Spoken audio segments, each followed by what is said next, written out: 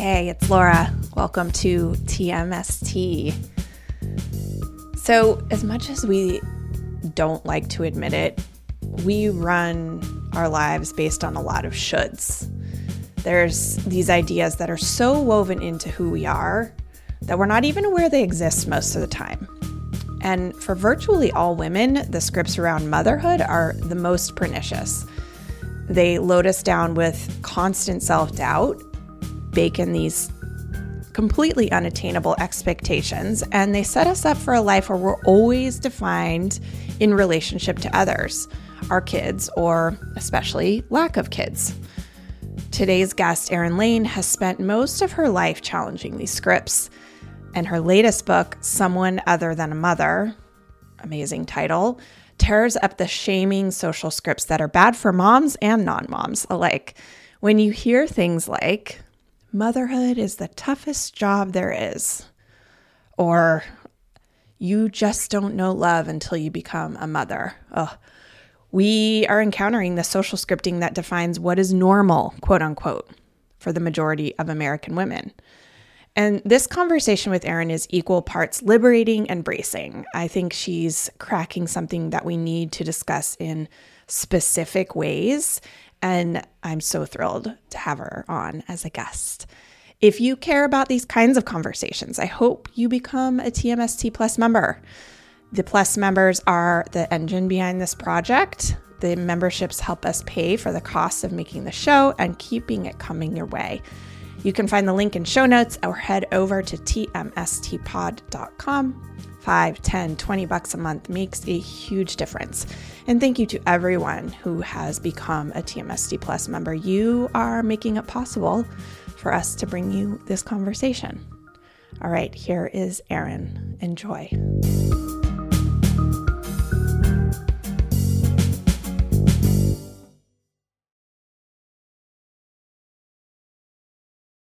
Thank you for being here, Erin. I'm so excited to talk to you. Likewise.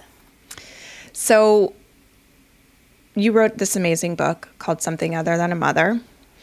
You were raised with, like most of us, with a lot of messages about motherhood. When did you first realize that you didn't want to have children, or you could choose not to have children? And was there a moment or like a precipitating incident that gave you that thought? Yeah, so I grew up Catholic in the American Midwest on white bread and Jesus, as I like to say.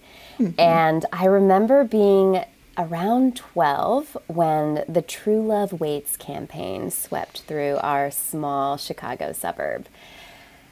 If you're not familiar, it was this interdenominational movement with evangelical roots that asked youth to pledge their chastity to their future mate. But the really interesting thing is it also asked us to pledge our chastity to our future children. And I don't know how much I was tracking at 12 about future children. Come again? What are you assuming about my reproductive life already? But there was something in that supposition that, one, I would marry, and two, that my sex would be procreative eventually.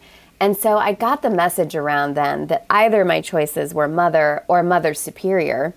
And I only intoned that I could be a nun or live a life as a spinster simply because I had nuns teaching me in Sunday school class and was a part of a Catholic parish. That was nowhere in the pledge. Nowhere in the pledge was like lifelong celibacy is also a good way to go. And so it was only because, or largely because, I had parents that were very American in their messages to me, accompanying this religious education. So my dad, the Republican, probably said something to me like, you can be anything you want to be, which is not the most helpful thing to say, but it does counter some of the messages that there are only two choices for a life well lived. And then my mom was a nurse educator. And so she was very, very faithful, but still like, your body is a gift from God and your body belongs to you. And so sometime around late high school, after my parents divorced, I ended up in Ann Arbor, Michigan, which is, as anyone who knows Ann Arbor, a really progressive enclave. Most of my friends were Jewish. None of them shared my anxiety about sex. And I think it was that cultural padding in high school that allowed me to start saying, oh, there's some parts of my faith that are still really important to me, and I'm going to cling on to those until they start failing me. Mm-hmm. But there are also all of these other people that are helping me realize that, one, the possibilities for my life are so much bigger and wilier and wider than I had imagined. And two, I simply don't think I have the same built-in feelings and imagination and calling, to use a religious word, for this thing called motherhood that everyone seems to have a little bit of an imagination for. And I had an imagination for a lot of things, but motherhood was not one of them. And I took that as an early sign that, I wonder what it would be like to choose marriage without motherhood. I wonder what it would be like to choose me and nurturing my own life and not pouring all my energy into nurturing small lives. So much of your book takes this form of like putting language to something that I couldn't, that I'm sure many women or mothers can't. And I'm assuming that's something that you have heard since writing it. What are people hearing in what you've written? So I originally wanted to write a book for the childless, the child-free, and unlikely families. And I had some good titles picked out for that book. I bet. And I worked on that book. I worked on that preface for like a year. I was like, this is gonna be the book. Because so much of my 20s were spent writing against the stigma that the childless and child-free and women making unlikely families were living a lesser life. We're not happy and fulfilled and socially engaged and faithful people who could actually show up and live these big, beautiful, verdant lives. And that felt really important to me, to privilege those people's stories. But in writing this book, I got the feedback that, Erin, aren't you mothering now? And that's part of my story, is that I was happily child-free for the common good, is how I like to self-righteously say it, for a long time. I love that. Until I unexpectedly, because I wanted to be available to my community, ended up becoming a foster parent. And then the very first placement was a sibling set of 3 gorgeous, guarded girls that we ended up saying yes to being their, quote, forever home. And it was just disingenuous to write a book that didn't also talk about what it was like to be a mother, to be recognized as a mother in American culture, in American Christianity in particular, and to also wrestle with how these scripts about what a life well lived looks like for a woman impact women who are mothering. And so I love that the book ended up being, I hope, a witness to how hard it is for women, whether they're mothers or not, to digest these scripts, to reject these scripts, to investigate these scripts, and to rewrite more life-giving narratives, because it still feels like the blueprints for the traditional scripts are large and loud and hard to sometimes not take personally and figure out, what is my work to do around making peace with the people I'm caregiving for, and what is actually not at all about me.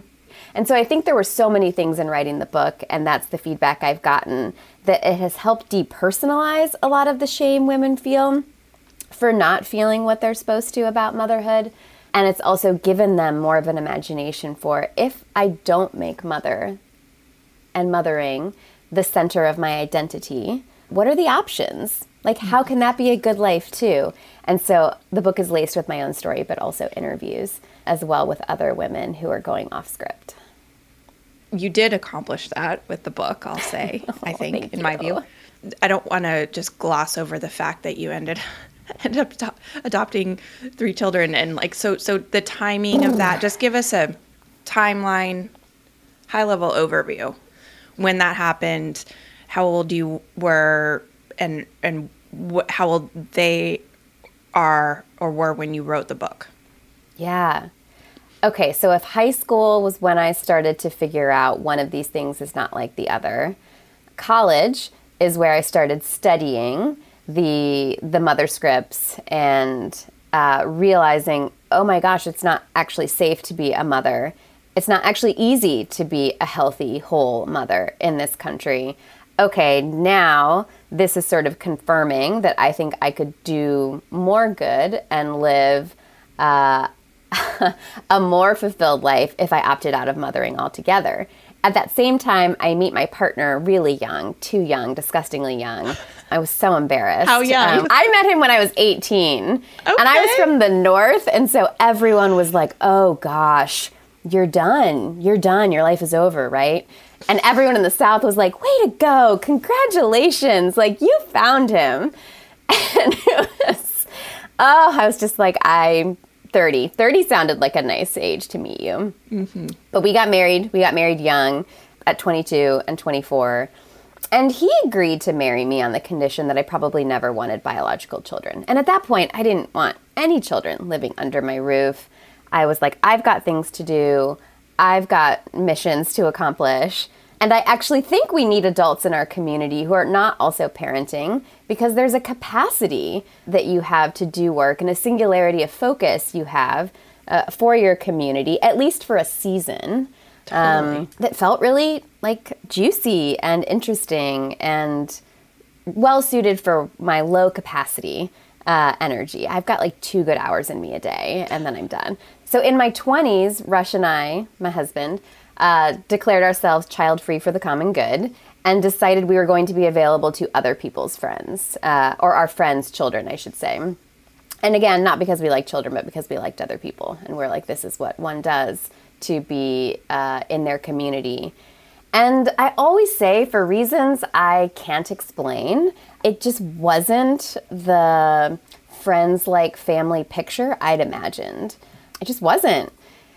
Like you weren't welcomed as part of the social strata that you thought you might be? Yes. And it still felt like because we weren't family, we weren't actually given access into the real intimate moments. And I have lots of theories on why that is. I think part of it was us and how we were moving towards our friends. Like I said, with a little bit of self-righteousness. We're here to help. Pat on right? The head. I've got so much capacity. Oh, you look tired. What do you need? I think back to that time period and, I have compassion for my younger self, but I would do things differently now. And my friends, on the other hand, are living in the South. We're based in North Carolina. They have the means to buy houses. Their grandparents are coming in regularly to help care for children, so they don't actually need the friend 2 blocks away to do the heavy lifting. Yeah. And so there were a lot of reasons why at the end of our 20s, we looked at one another and said, I think we have capacity for more. And I wonder about people in our community that don't have the resources our friends have, and actually how we might be more useful to them and how they might have something to speak into our lives about like the carefully curated comforts we have organized ourselves around. Yeah. And so really we just wanted to be better neighbors is what we decided, and to be neighbored by others who were available. And that's how we got into fostering. This is a very intentional decision, intentional thought process. We, far more than I've heard other people talk about. We're not going to have children because of this, but we're going to still be very involved in our community. Did that come from the church and your background and involvement in the church? Did you both stay in the church? Speak to some of those dynamics. Yes. So yes, I do think I know this decision to be available to our community was informed by the church and our upbringing and a theology. I'm a theologian, so theology, simple definition, how we talk about God.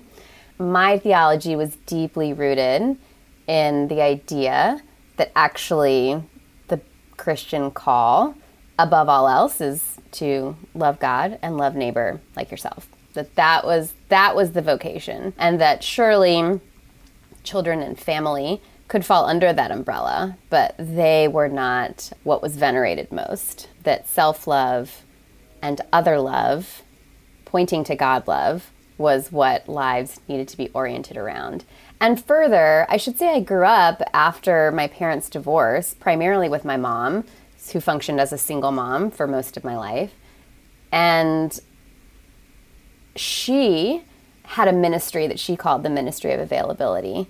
And so we kind of I took on that terminology in my 20s to say, I think there's something really beautiful, one, about having margin in your life so that you can actually be available to your neighbor.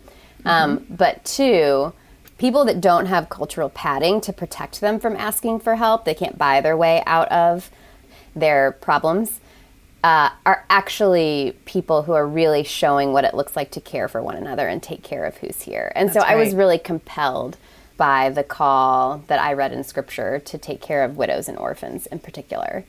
And I was very suspicious of the way white people had done that. So I ended up at grad school at Duke Divinity studying theology and realizing, okay, how does one show up in their community in compelling ways, but also not have this terrible savior complex? Yeah. That often white, well-to-do Christians have when they decide to, quote, do service work. And so we were really trying to counter that, and thought fostering, even though historically does have a lot of those roots laced in, it also felt like if the relationships were deep, and if the relationships were happening in our home, and if the relationships were happening locally in our city, that would protect us from some of the more troubling aspects of Christians on a mission for the Lord. How old were your children when you fostered them, adopted them? How old were you and Rush too? Yeah, so I believe when we started, I think I was like 31 and Rush was 33, and the girls were 6, 8, and 10. And that was one of the other confirming things about fostering. You have to take a 30-hour class on parenting children with trauma, and it was really illuminating in that class to feel like all of the things that other people were like, ooh, fostering, isn't it mostly older kids? Heck yeah, older kids are in school all day. That sounds nice. Or, oh gosh, don't you have to be like a co-parent in community? Heck yeah, that sounds really nice. I don't want all the heat. I want to share the heat when something goes wrong. I want to like look at 2 other people and be like two's not even enough. Like 2's not even enough, right? I want to look at a whole like room of people who are like sitting down with paperwork and like listing out this child's strengths and needs. Like that sounds great. I love paperwork. I love teamwork. Like let's parent this way. Oh, but don't you have to have a lot of like visitors in your home? Again, great. Any professionals that want to like comment on my parenting, you are welcome. Please give me advice. Please give me strategies. So it was so interesting. It was so confirming, that class. Again, that feeling of one of these things is not like the other. I actually think I'm getting really excited where other people are getting really hesitant. And so we were, early 30s when our 3 girls moved in, and we were only licensed for 2. We didn't expect to foster 3, and it really was completely overwhelming and more than I can handle. But I often think those are the best, can be, if you're well-resourced, really illuminating moments. And especially for someone that describes herself as a low-capacity woman. It felt like a loaves and fishes moment. I love that you do that. I just love it. You own it. You're like, I've got 2 hours. That's about it. Yeah, and you're getting one of them right now. Yay! I'm so honored. Okay, so that's great. Now I feel like we've satisfied some basic, important background questions, and we can move forward. So the book is organized around these scripts that we have around motherhood, which is so smart because it hits right on, like, nail on the head, nail on the head, nail on the head, right? Can you walk us through the idea of scripts and that we have about women and motherhood, and maybe even talk through a couple of them? Yeah. So social scripts are like a social choreography. So the practices and behaviors, my book is organized into sayings, like things people say to women that communicate that your highest self is hiding in your reproductive role. So whether you become a biological mother, an adoptive mother, or my favorite, a spiritual mother, and I say my favorite because often there's like this move in progressive Christianity to just assert that even if you're not mothering, you're a spiritual mother, whether you want to be identified that way or not. So it can be really beautiful and helpful, and it can be a really coercive compliment. Yeah. But the idea of these social scripts, and I refer to them as the mother scripts, these particular social scripts around motherhood and what makes for a woman's life well lived, are really the unspoken, sometimes unspoken, underlying assumptions about how a good life should go. And so every chapter in my book, as you said, is things people say, from your biological clock is ticking to, but you'd make a great mom, or it'll be different with your own. You'll regret not having kids, and the mother of all mother scripts, you don't know love until you become a mother. Mm-hmm. So there are 9 different mother scripts that, really shame women who don't go the traditional motherhood route. And my hope, every chapter also has a rewrite, something that I think is a more healthy and whole and generous and inclusive way of thinking about what that script is probably trying to do. Because again, the scripts themselves aren't inherently bad. What's bad about them is when they get assumed to be universal truth for all women. And what's bad is when we actually take an uncritical look, or no look at all, about how they're actually making us not co-authors of our lives. Well, it's really the morality attached actors. To them, too. Say more. Well, it's the morality attached to it's not just a statement. It's not just a logical or even rational. It's, the best way to achieve the end result of this product, build would be to do X, Y, Z, without the morality around that. It's these are very morally based statements. There's so much righteousness built into them. So it's not just about productivity or, achieving the yielding the best results. It's really, if you're morally upright, you're going to feel this way. Mm-hmm. And if you don't follow the scripts, if you don't conform, then you're a threat, right? And that's why the scripts sometimes get levied, in particular towards childless and child-free women, because you are already, with your life, not following script. And women that don't follow the script are dangerous women. Yeah, dangerous women.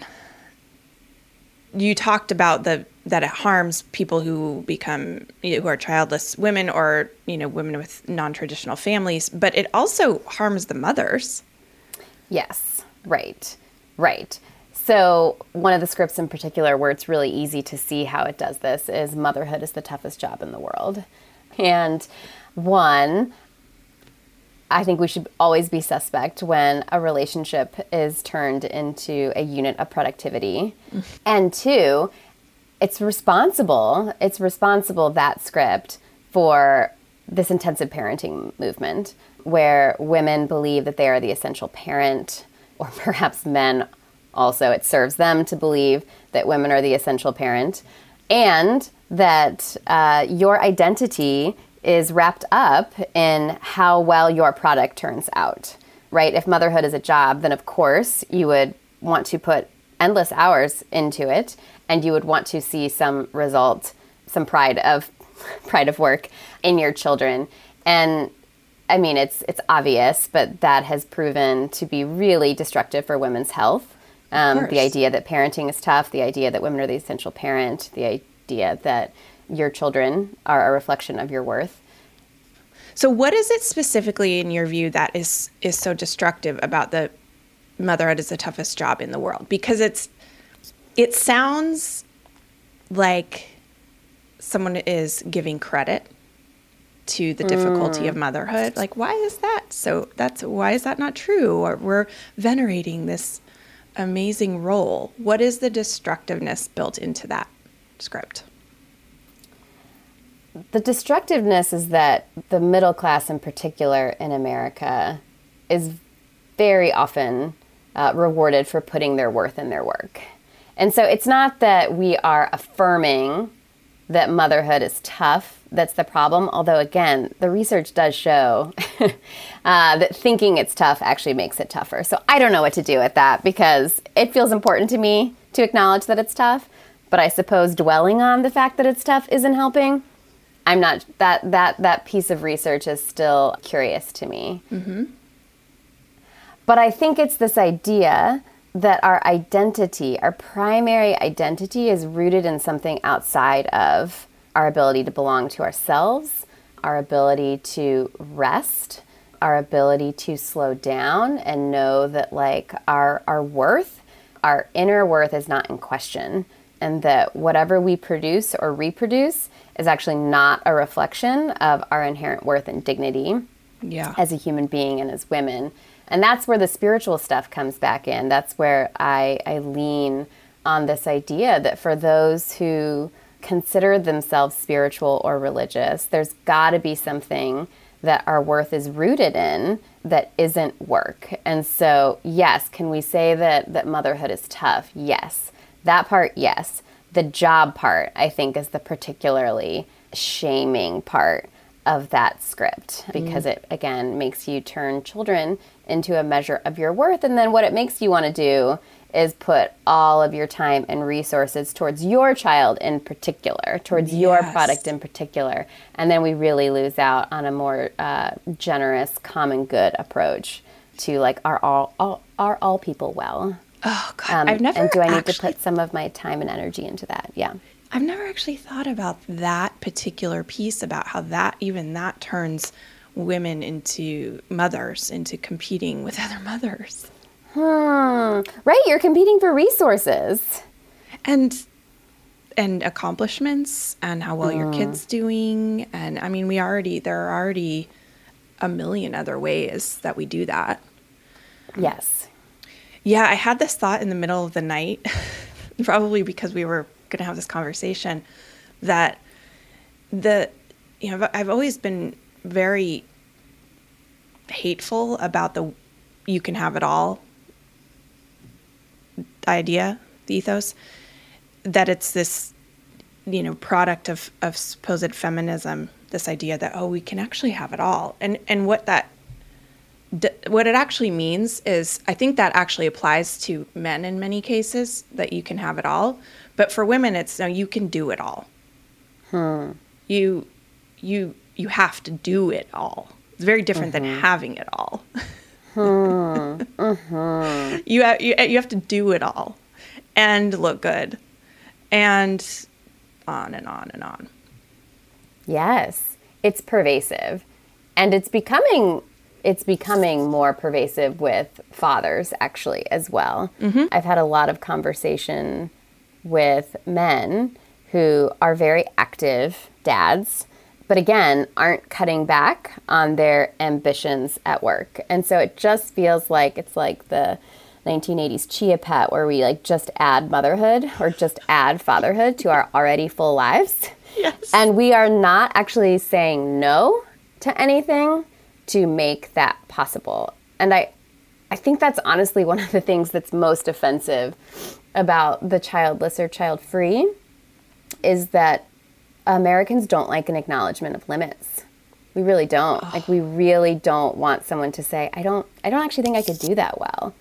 I don't actually think I could do that well and do this other thing that I want to do well. And that's what I heard from so many of the women I interviewed. They're like, I couldn't do what I want to do in my friendships. I couldn't do what I'd want to do in my social work. I couldn't do what I'd want to do to like heal from my own childhood traumas if I also were parenting. I couldn't do it well. That's what they're saying, right? I could do it. I could add it to my already full life, but there are actually other things that I want to attend to. And for some reason, that's something that should be celebrated. Something that should be celebrated, the acknowledgement of limits, isn't. It's sort of seen as cowardice or laziness or a lack of confidence. Totally. That's such amazing gut punch statement.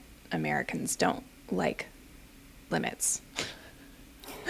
Admitting limits. Yeah. Yeah.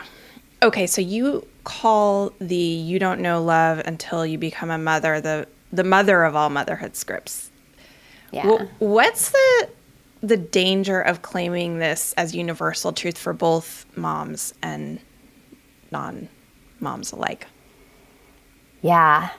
This is the script that screwed me up more than any other. And again, I had all of this cultural padding, these degrees in gender and theology, this partner who was in it with me, saw the value of the life we were leading both before and after parenting, and a community that sometimes said daft things and other times, if they listened a little bit longer, held me and saw me and was able to witness the curious life I was trying to lead.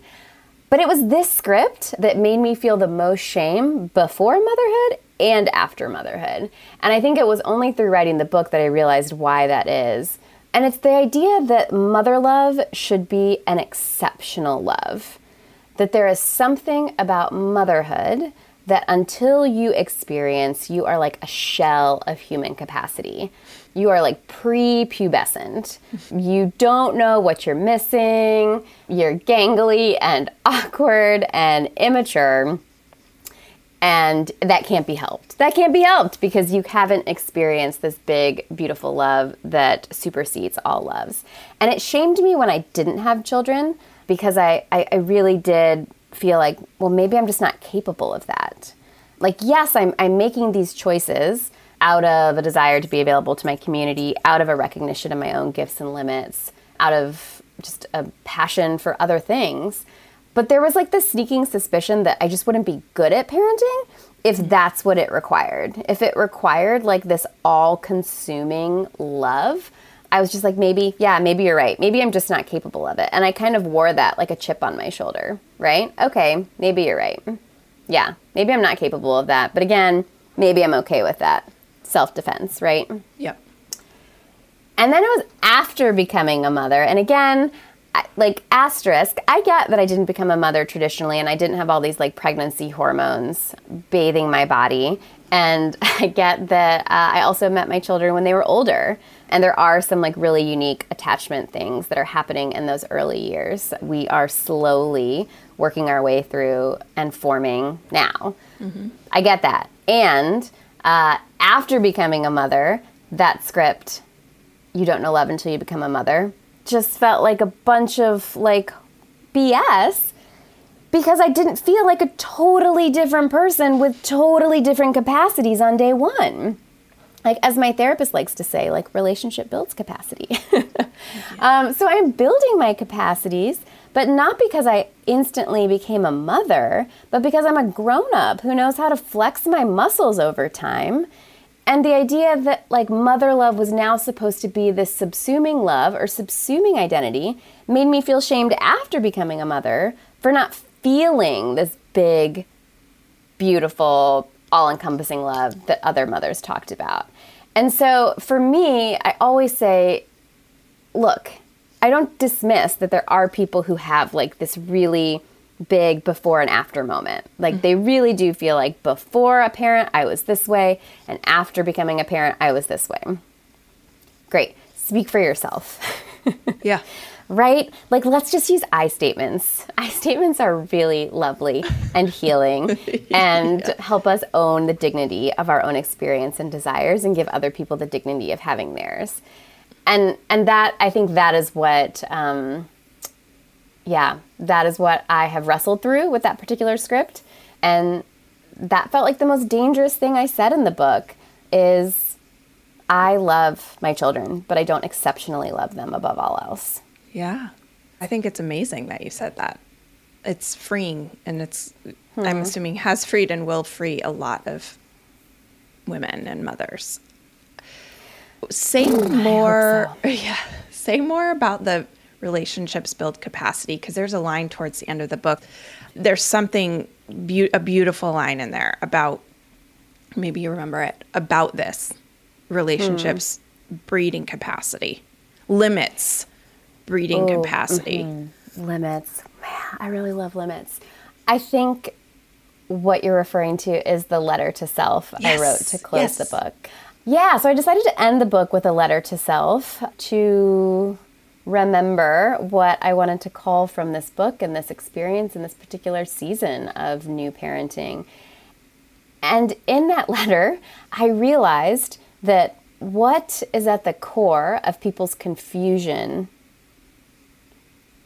about mother love is that it actually makes you feel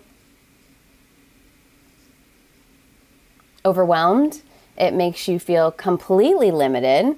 And yet something magic happens when you are like, there is no way I can do this thing. And this thing keeps happening. This thing keeps growing. I'm not referring to children as things, but like... well, it's also the entirety of the experience. Like, it does just keep happening. It just keeps happening. Like, it's relentless. There's no tap out button. Like, no. Yeah. Oh, I used to say parenting is the art of ruthless presence. Like, it's just ruthless how present you have to be to yourself and to other people all the time, and to naming feelings. Fine is not a feeling. So, yes. So I guess I did conclude that we think parenting is so exceptional because of how much it levels us. And we think there's nothing else that can level us in that way. And maybe in your own life, that's true. For a lot of us, I assume that parenting is a great leveler, and we haven't experienced something like that before.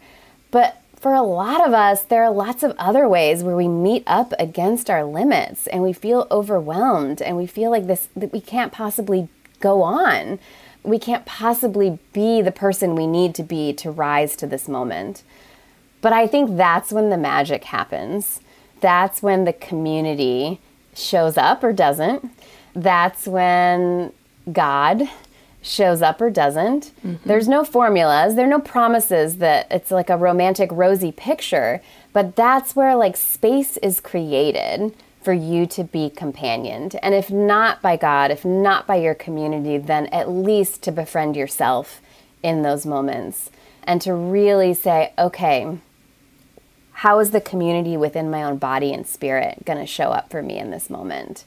And I really do believe that limits are how love multiplies, and that the only thing that protects us from choosing safety over and over again in our lives is to take on things we know we will not be good at and to take on things we know are too big to go it alone.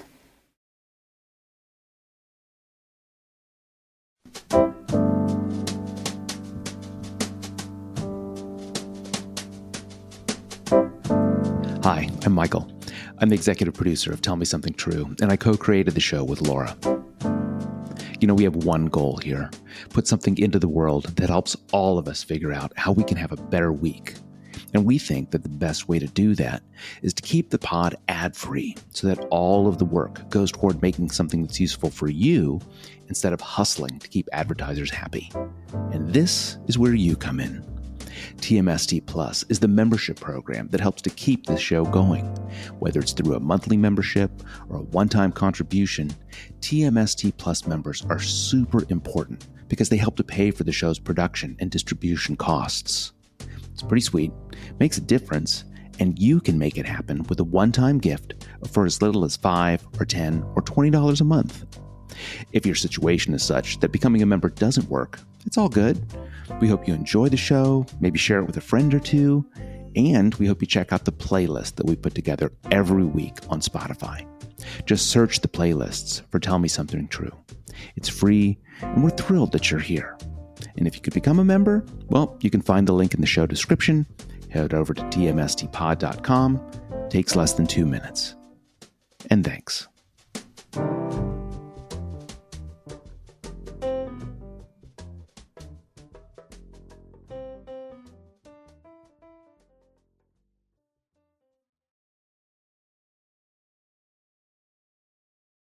Thank you for putting all of this into words, but especially this part around limits.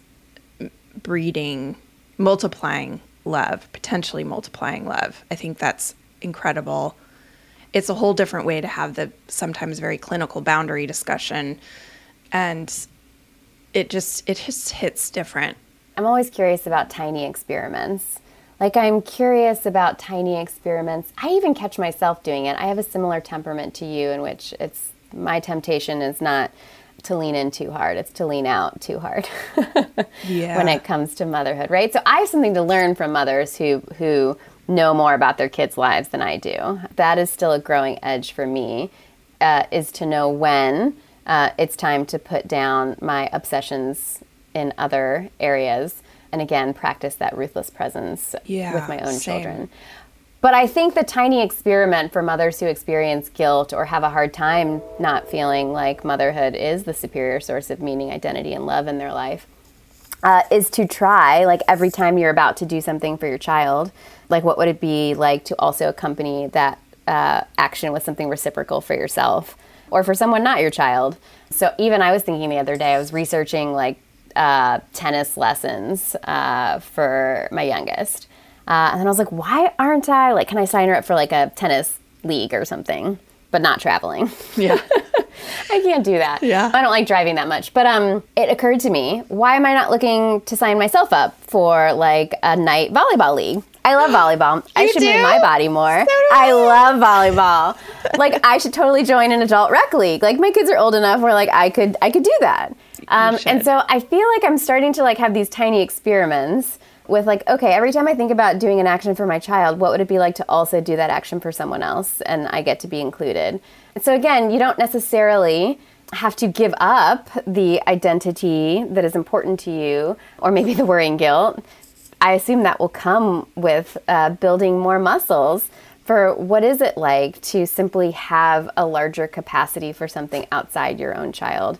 And what happens to that child when they see that there's actually more margin in their own life to move and be who they want to be and to be companioned by adults and peers that are not you. I'm not saying it's like a formula that's always going to work out where everybody wins. Sometimes your child just gives you the stink face and is like, you suck and are ruining my life with your self-agency and determination. But okay, let's talk about that, because there's this idea that we can all win.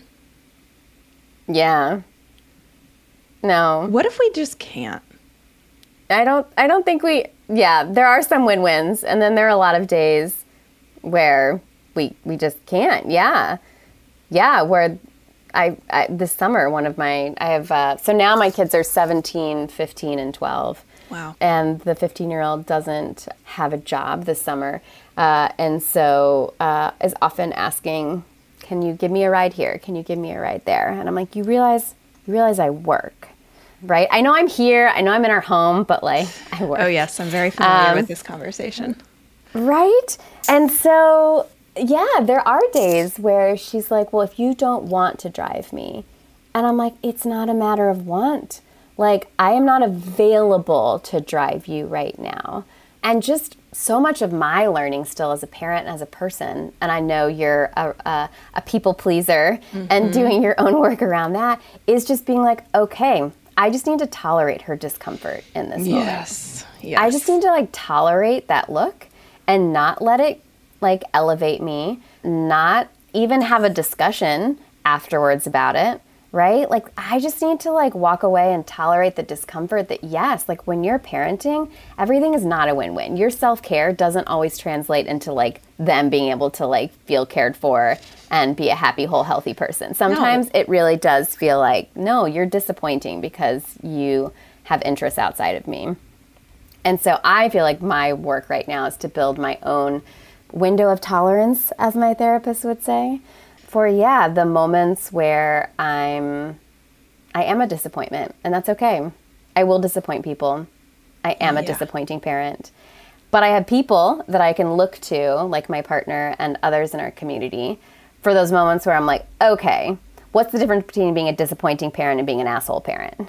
And will you call me out when it is starting to get to the point where, like, that's just, Erin, again, you could lean in, you could yield, you could give up some of the things that you love to move towards this person in this particular season and moment.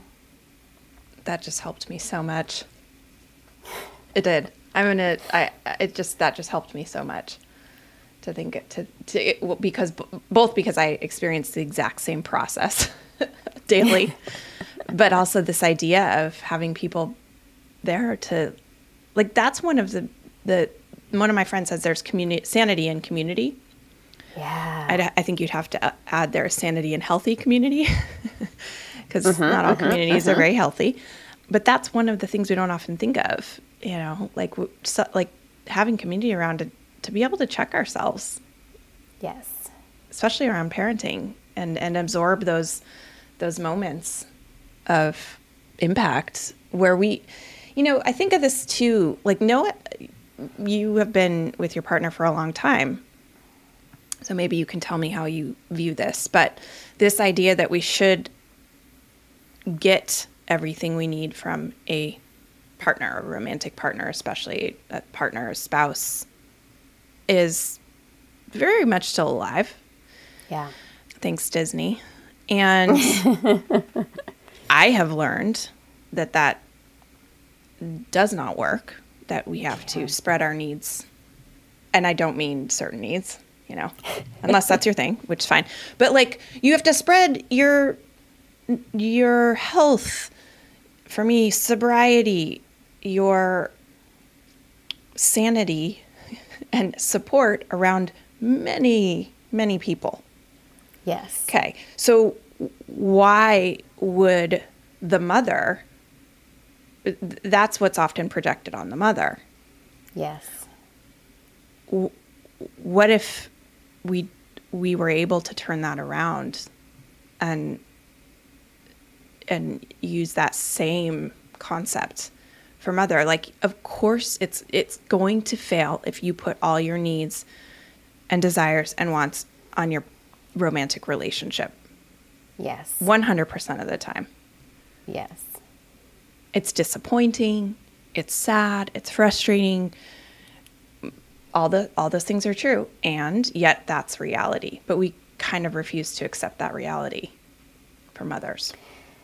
We do. That's a really good point, and not one that I hit on the head in the book, but I've been having more and more discussions around it as I have been talking about the book in different communities. And I've been playing with this phrase, vocational polyamory. Oh my God. that we actually need, like, vocational polyamory in our lives, that it's really helpful. And I don't mean just, like, the work that we do, but I mean, like, we need to feel called and assigned to a wide group of people. And not so wide. Like, you can't be like, you have to limit. I would need to do more research and listen to people in actual polyamorous relationships to really extend this metaphor. But I do feel like there's some wisdom in saying, again, it's actually not healthy for me to hold this love exceptionally above all others. That there's something really beautiful in holding this love in a web of relationships that hold me and hold the thing that I'm loving, so that we can actually get our needs met in multiple ways and in varied ways. And yes. I think that's what I hope the book does, that it's also an ode to friendship. I really do think friend love is one of the most underrated loves. Oh my goodness. Yeah. In human history. And yet, like, nerd alert here, I think theologically it is the love that is lifted up above all others. There is literally a Bible verse that says there's no greater love than someone who would lay their life down for a friend. Not lay their life down for their child, not lay their life down for God, but friends. And friends can encompass so many of the relationships we do love. It doesn't mean those relationships with our children and our spouses are not unimportant. It just means, like, friendship love is the democratic love that can actually hold it all together and help us commit to loving each other wildly, but not exclusively. Yeah. And I just think that there's something, I'm just really curious, what does that mean to love people wildly? And maybe instead of exclusively, I'll say exceptionally. To love wildly, but not exceptionally. Like, I can love you wildly, and I can still love other things. I can still love other people. And there's actually something really beautiful and communal in that way of belonging, where we actually look out for one another rather than just keep cultivating the relationships that are nearest to us, or most fulfilling to us, or that we see the rewards of. Because otherwise, if we kept living that way, there would be no margin for neighbor love. Right. And that feels I hope you write a book about disappointing. That. I do. It's one of those things I think about a lot too, is friendships, and female friendships especially. They're tricky, and there's so much, and it's all related to everything we're talking about, I think. Yes. And more. Yeah. Friendship. It's where it's at. Okay. So I want to come around to a close. So why did it matter to you to speak directly to Christianity's influence on motherhood in America? One of the unsurprising things I found in doing research for this book is that religious women who deviate from the mother scripts are more stigmatized than their secular counterparts. And it felt really important to me, as someone who is religious, who has a theological degree, to speak directly to those women and say, that's bullshit. Let me tell you another way of interpreting scriptures, traditions, the social background behind why some of these scripts became so prominent, to relieve you of any religious guilt or moral pressure you feel to mother in particular ways. So it felt important to speak directly to the people who've been most harmed by the traditional scripts and are insistent that these are the right, good, and holy way for a woman to live a good life. But then the second reason was American Christianity is really steeped in the founding of this country, is really steeped in the political commitments that people hold. I think we see that really clearly again with the overturn of Roe v. Wade, how religion and religious principles, untethered from actual theological tradition, can wield real harm. And a lot of this, quote, focus on the family that we see in American politics, and specifically more conservative American politics, is new, really new in the course of Christian history as an emphasis. And so it really felt important to me, for whether you're religious or not, to kind of pull back the curtain and say, here's what's going on. Here's how this history evolved. Here's why it's really not about you and your body. Here's why it's really about these systems of oppression and power and control. And so again, anything I can do to relieve people, and women in particular, of the personalized feelings of guilt and shame for not measuring up, felt really important to do, whether Christian or not. These are the waters we swim in this country. And these commitments have been used to wield real harm against women's bodies, and pregnant bodies in particular. You shared a blessing to all, quote unquote, nurses and doctors and sex educators and social workers and parents and cool aunts who will continue to be the cultural padding we need against a mother-venerated but women-phobic world. So there's two phrases, amazing phrases in that. And you've said one of them several times, cultural padding, and then mother-venerated but women-phobic world. Let's end with you saying what you mean by those two phrases. We live in a country where mothers and families are lifted up as one of the greatest social goods. And yet we do jack shit to support the actual people who are doing the mothering labor, which is predominantly women. Our family leave policies are laughable in comparison to other countries of our stature and economic output. Our maternal mortality rates are abysmal for the kind of healthcare we have access to, and especially for women of color. And now we're seeing the effects of this again on our right to make our own reproductive choices. And so there's this weird thing that happens when mother, a role, is lifted up above the actual health and well-being of women, a person, a human. And so I tell people, part of what I hope this book does is make you suspicious anytime you see the word mother in place of woman. Anytime someone passes away, they left behind a mother and children, or whatever. Just like start like reading and listening with new ears to say, why is it important right now to claim this person as a mother and not a human, or as a mother and not a woman? What are we hoping to compel? Because it's a strategy. And that's, again, what every script that I lift up is a strategy to compel women's labor and to compel women to conform in a particular way that serves people's needs, often not our own. And so my hope is that we could eventually live in a country where women are people too. Imagine.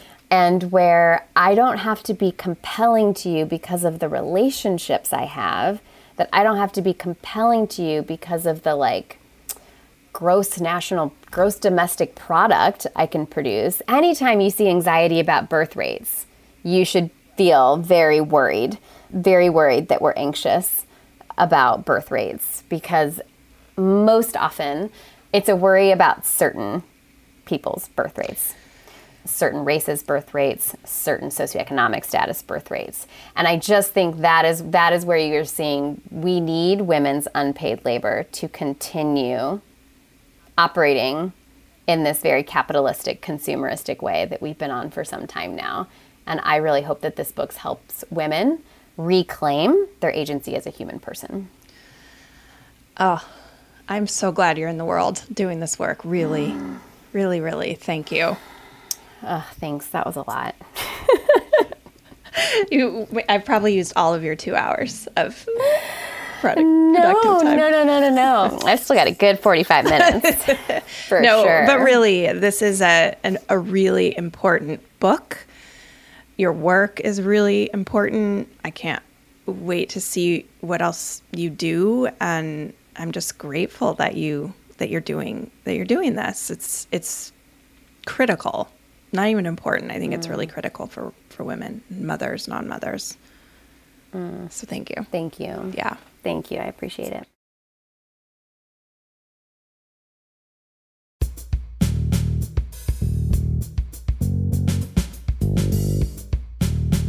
Thank you for being with us today. If you want more TMST, head on over to tmstpod.com and become a member. Members get access to the full uncut versions of these conversations, opportunities to submit questions for AMAs, and invites to join me for members-only events. We decided from the beginning to make this an independent project. We don't have sponsors and we don't run ads. This means we can make the show all about you and not what our sponsors or advertisers want, but it also means we're 100% reliant on you for support. So my request and my invitation is simple. Support the show by becoming a member. You can do this for as little as $5 a month. I cannot stress this enough. You could make a huge difference for as little as $5. Please head on over to tmstpod.com right now. Tell Me Something True is engineered and mixed by Paul Chufo. Michael Elsesser and I dreamed up this show, and we're looking forward to joining you online and next time on Tell Me Something True.